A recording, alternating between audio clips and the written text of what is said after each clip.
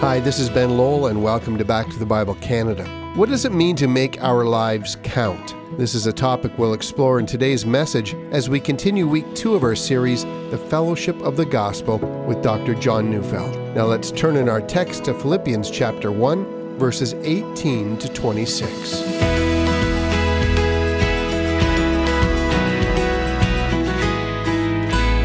What is life all about? How do you know if you're successful? What should you desire more than anything? That is, what should you sacrifice, and what must you never sacrifice? What ultimately matters? All these questions are so crucial, and as you know, our society attempts to answer these questions. One answer goes like this: he who dies with the most toys wins. That, of course, means life is successful if you acquire more things than others. Harley-Davidson has the answer: live to ride and ride to live. That means real life is all about the freedom of riding a motorcycle. The Vancouver Canucks, where I live, had an answer a few years back. According to their slogan, "This is what we live for." Hockey and cheering for the Vancouver Canucks, that's life. Now, if you're from Toronto or Buffalo or Winnipeg, you think that would be a wasted life. But there are other philosophies as well. Hedonism says that life is about satisfying yourself. And some say life is about family, and others say, well, life is about accomplishing something meaningful. Still others say life is service. The Apostle Paul says, for me to live is Christ. Now, that's what real life is about, but what does that actually mean? Today I'm going to describe exactly what Paul meant when he said that. And just to be clear, I'm going to try to put life's eternal purpose into one radio address, without sentimentality or vague jargon. I'm going to unpack life's meaning. Now, I'm reading from Philippians chapter 1, 18b to 26. Yes, and I will rejoice, for I know that through your prayers and the help of the Spirit of Jesus Christ, this will turn out for my deliverance, as it is my eager expectation and hope that I will not be at all ashamed, but that with full courage, now as always, Christ will be honored in my body, whether by life or by death. For me to live is Christ, and to die is gain. If I am to live in the flesh, that means fruitful labor for me. Yet which shall I choose? I cannot tell. I am hard-pressed between the two. My desire is to depart and be with Christ, for that is far better. But to remain in the flesh is more necessary on your account. Convinced of this, I know that I will remain and continue with you all for your progress and joy in the faith, so that in me you may have ample cause to glory in Christ Jesus because of my coming to you again. So, let's review what we've learned about this letter. We learned this letter was written by Paul while in prison in Rome, awaiting trial before Caesar's tribunal. At the end of his trial, he would be found not guilty and immediately be set free, or he would be found guilty and immediately beheaded. No long waits, just instant results. We also learned that the church in Philippi was in a fellowship with Paul, partnering together to see the gospel advance into the heart of the Roman Empire. Realizing Paul was in prison, they took an offering to take care of Paul's needs, and they sent a man from their church named Epaphroditus and sent him to Rome to take care of Paul.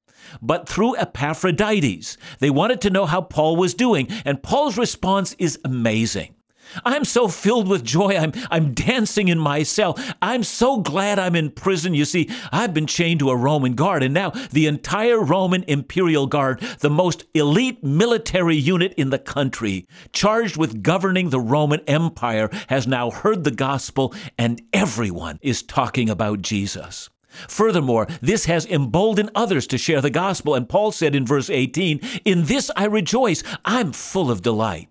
And now he adds another phrase, I will rejoice. That is, I'm not done with my happiness. As I look to the future, I see a greater reason for joy that is just around the corner. I'm literally rubbing my hands with glee at what is about to happen. Well, what's about to happen?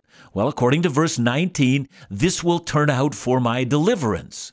Now, if you're not careful, you might say, I know why he's so happy. The Philippian church is praying for him. And that along with that, the power of the Holy Spirit, well, this will result in Paul being freed from prison. He will be pronounced not guilty and be set free, and then go on doing the thing that he loves the most, preaching the gospel. But that's precisely not what he's saying. Now, I have noticed that most of our praying today is about, deliverance. I'm sick, pray for deliverance. I'm in a very tense situation in my marriage, pray for deliverance. I've just lost a key friend, pray for deliverance. I'm pregnant. Pray for deliverance. I'm going to fail my class. Pray for deliverance. I'm going to lose my job. Pray for deliverance. I mean, the economic downturn has deeply hurt my finances. Pray for deliverance. Is that what Paul is saying? Well, no, because the word translated in our Bible as deliverance is actually the Greek word salvation. In Paul, when he uses that word, it almost always means salvation from sin, from hell, from the wrath of God, from the appearing before God and being ashamed. Now, clearly, Paul's not worried that he's not saved, but it has occurred to him through revelation that some of the saints of God, when they stand before the judgment seat of Christ, they're going to be ashamed. Now, it's this last use of salvation from shame when he stands before God, is what Paul has in mind here. See, Paul is convinced that the events of his trial which lie just before him will leave him not only unashamed, but eternally vindicated, blameless before God. Now, to be clear, he doesn't think that he has the spiritual resources to pull this off by himself. He knows that the Philippians' prayers are ensuring this, and more so, he knows the Holy Spirit will be there. And by the way, the sentence should actually read, by God's supply of the Spirit of Jesus. In other words, when Paul would feel weak and afraid at his trial, God at the right moment will give him a resource, a supply. Paul expects that at just the right moment during his trial, the Holy Spirit will so fill him with power, he will be eternally vindicated before God. And in verse 20, Paul not only hopes he will not be ashamed, but that Christ will be honored in his body, either by life or by death. I mean, can you hear the anticipation there? Paul is saying, given that I will be declaring Christ at my trial, I can hardly wait for the beginning of my trial. This is going to be my joy. Now, you can almost imagine the scene. Paul was then at the heart of Rome, the most magnificent city in the world. The engineering that built that city still lasts until today. The Forums, the Colosseum, the Circus Maximus, where chariot races happened in the full view of the balcony of the emperor's palace. Well, there was the Pantheon, the baths, the great Aurelian Wall surrounding the city, monumental architecture. The list goes on, all protected by the mightiest military the earth had ever known. You can imagine the chamber Paul would be brought into, Caesar's tribunal, with all its wealth and grandeur and prestige and history, a room made for the solemn portrayal of Rome's justice. It would intimidate anyone. And here Paul uses the terms eager expectation and courage. I think the key of what he means here is found in the word eager expectation. You know, the only other time Paul uses that word is in Romans 8:19, where he speaks of the creation waiting with eager expectation the revealing of the sons of God. Now, apparently Josephus, the Jewish historian, used this same word in describing the war of the Jews as they breathlessly awaited, same word he uses there, breathlessly awaited the hail of arrows from the Romans. In other words, the term means an intense expectation of something that is sure to happen. Because of the prayers of God's people and because of the presence of the Holy Spirit, something is sure to happen.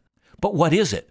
Well, the answer is, when Paul appears before the tribunal, he will not be intimidated or ashamed, but instead, he will use the opportunity to boldly proclaim Christ without fear. And that is the deliverance. That is the salvation.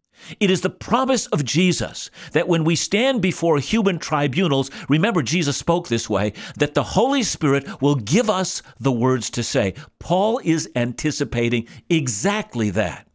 See, the danger might have been that Paul would use the opportunity in that hall of justice to speak for his rights. Or maybe he would even plead for a pardon, simply lose his courage. Or that perhaps he would plead with God for leniency.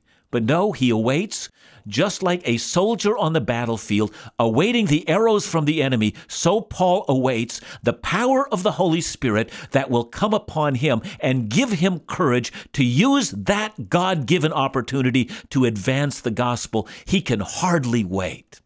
And at this moment, his body, having been so often beaten, will show only honor to Jesus Christ. No body language of fear of death. He will exude the confidence that Christ and Christ alone rules over this ceremony. He is Christ's man, led by Christ into this place, and there Christ will be made much of. That's why he says, I will rejoice. And that's what real life looks like. And when we come back, we will consider the important sentence, "For me to live is Christ, and to die is gain." It's amazing to consider what Paul is saying to the believers in the midst of his dire situation in prison. How can someone be full of joy, eagerly anticipating his trial, talking about what real life looks like?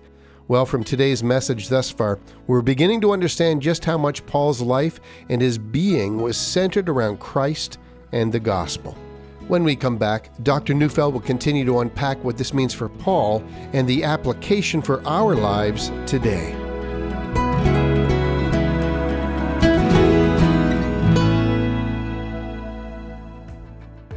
Laugh Again, an associated ministry resource of Back to the Bible Canada, has had a profound impact on so many lives. In 5 minutes a day, Phil Callaway, through his special gifts of encouragement and humor, has opened ears to hear the gospel and offered a message of hope in difficult times. Sarah wrote, "I love Laugh Again. It's family humor. It talks about things that we can all relate to without tearing each other down." Well, only weeks ago, Laugh Again introduced its newest program, Laugh Again Take 5. A 5-minute weekly video program that can be seen online at laughagain.ca or on the Laugh Again TV YouTube channel. If there was ever a time to be encouraged, check out Laugh Again Take 5 with Phil Callaway. For more information, call 1-800-663-2425 or visit laughagain.ca.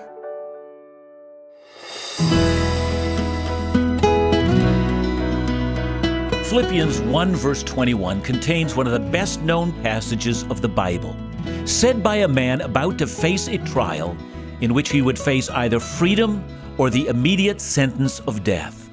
"For me to live is Christ, and to die is gain." Please hear from a man who has figured life out. This is an attitude that Paul has already established years before this event. Listen to what he said in Acts 20. In that passage, Paul was on his way to Jerusalem. He's in a place called Miletus, in what we now call Turkey, on the coast of the Mediterranean Sea. From there, he calls the elders of the church in Ephesus to come down and join him. And he tells them that things are going to go badly for him. And they're dismayed. Perhaps he shouldn't go back to Jerusalem. And then we come to Acts chapter 20, verses 22 to 24. "And now behold, I am going to Jerusalem, constrained by the Spirit, not knowing what will happen to me there, except that the Holy Spirit testifies to me in every city that imprisonment and afflictions await me.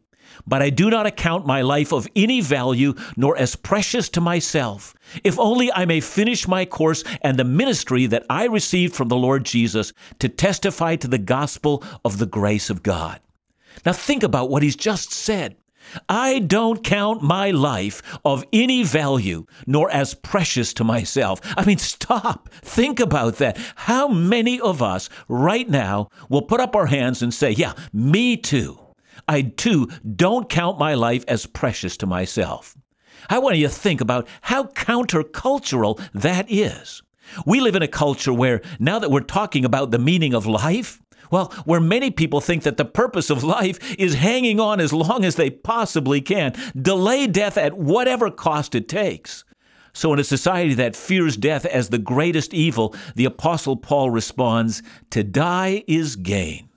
Now, I've often been asked what happens to a believer at death, and my first response is to say, it's better by far. And by the way, that cancels out the false doctrine of soul sleep, unconscious until Christ returns. That doctrine doesn't square with "to die is gain." We know that there is some sort of an intermediate state in which believers who now die are immediately brought into heaven and into the presence of God. See, some of us fear death. If you were to receive a doctor's word that you're going to die, how many of us would with our first word say, "To die is gain"? That is, things are looking up now. But that's what Paul says. He might go to trial and be executed shortly thereafter, and he says, wow, things are really looking up. I remember a number of years ago going to the bedside of an elderly woman who was dying. Indeed, she died several hours after I saw her. And when I came to her hospital room, her first words were, "Pastor, I'm almost there." She said it with such fervency and conviction. I must say, I felt surprisingly a twinge of envy. I was going home to have coffee with my wife. She was going to see Christ. Now let's consider the other side of the equation. To live is Christ. Now, if you're not careful here, you'll misunderstand this. I mean, some of us have taken this verse out of context so that it means for me to live and find meaning in life is to put Christ at the center of all that I do, and then to die is gain. Now, there's nothing wrong with saying that. That's good, but it's in fact not what Paul is saying here. Because of the way that chapter 1 reads, with the context of proclaiming Christ, what Paul is saying is if I am to live, that is, be found not guilty at my trial, then living means preaching the gospel of Christ, just like when I had a chance to share it with the elite Roman guard or at my trial. To live is Christ, and by that he means to live is to preach Christ. Now think about how radical that is. Let's stop and ask the obvious question. Are we all supposed to say that? I mean, does that mean I can't live for my spouse or my kids or my work or my hobbies? Does that mean I can't take a vacation, can't plan my career, can't fall in love, and so forth? So let's examine that. First, from this text. In verses 22 to 24, Paul presents us with his own dilemma. If the choice of living and dying were up to me, he says, then I would be in a dilemma. I am hard pressed, he says, between two desires. He says, I am so desiring to be with Christ, so to remain alive would mean a significant sacrifice. The only reason I would desire living is because it would aid in the progress of the gospel for you. And that brings us back to the question, is that what we're all supposed to think?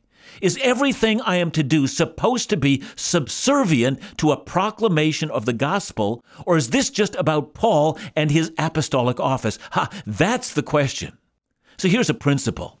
This text doesn't say you can't ride a motorcycle or go to hockey games or go out with friends and enjoy a movie or run a business and get an education, but there is a question that overrides all of them. If one of those things got in the way of the gospel, would you gladly give them up? Would it seem like a small thing or a big thing?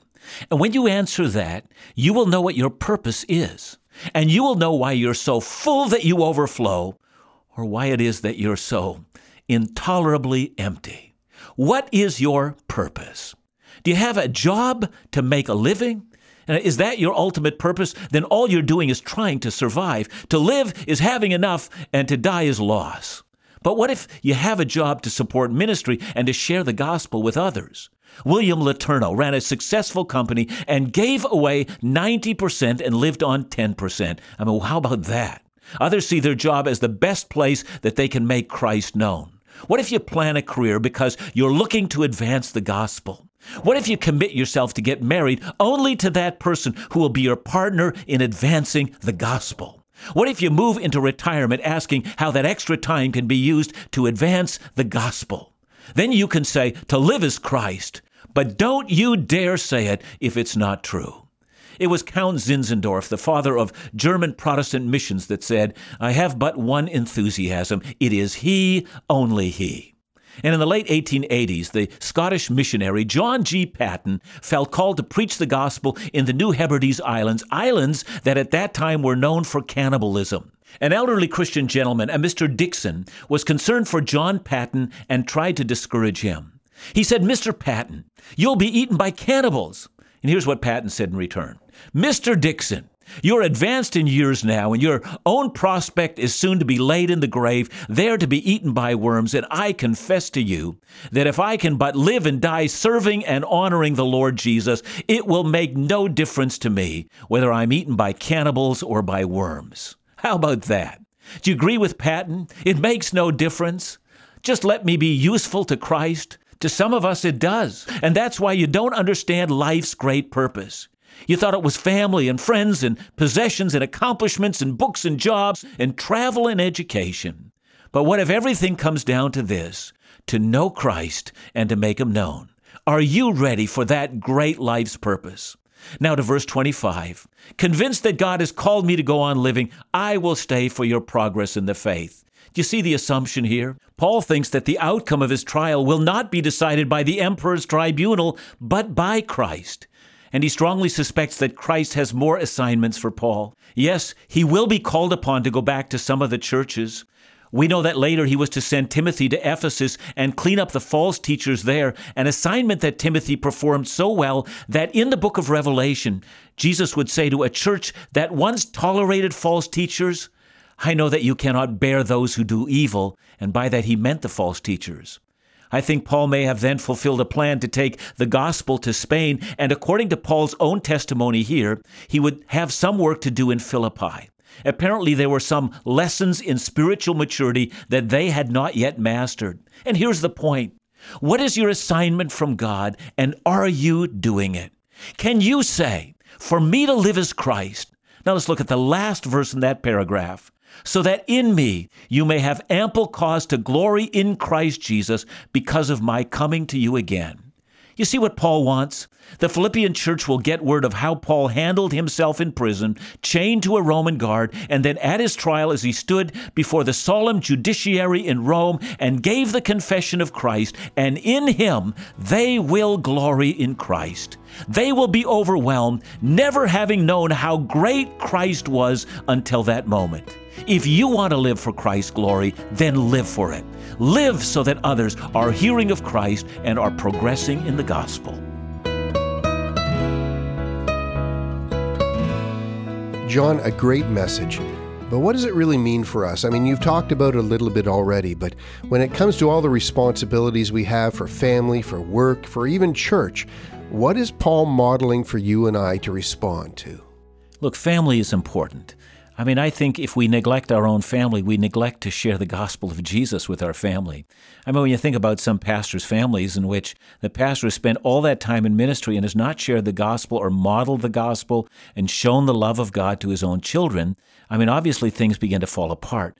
But I think that our interest in our family comes under our interest to the gospel, so that it is in the gospel that I minister to my family, that I love my family. I think that's what Paul has for us, that family doesn't exist on its own, but is always subservient to Christ. Do Paul's words, to live is Christ, to die is gain, ring true in your life? We've heard that line so often, but perhaps haven't gotten into its full message until today. It was Paul's ultimate passion to live so that Christ would be glorified. This for him and for us too constitutes real life. I hope that this lesson has encouraged and perhaps challenged you to consider what your ultimate life purpose is. Let us continue to embrace God's calling in our lives to proclaim Christ in whatever opportunities we're given. I hope you can listen again tomorrow as we study the last few verses of chapter 1 from the book of Philippians. Back to the Bible Canada, leading you forward in your walk with Jesus every day.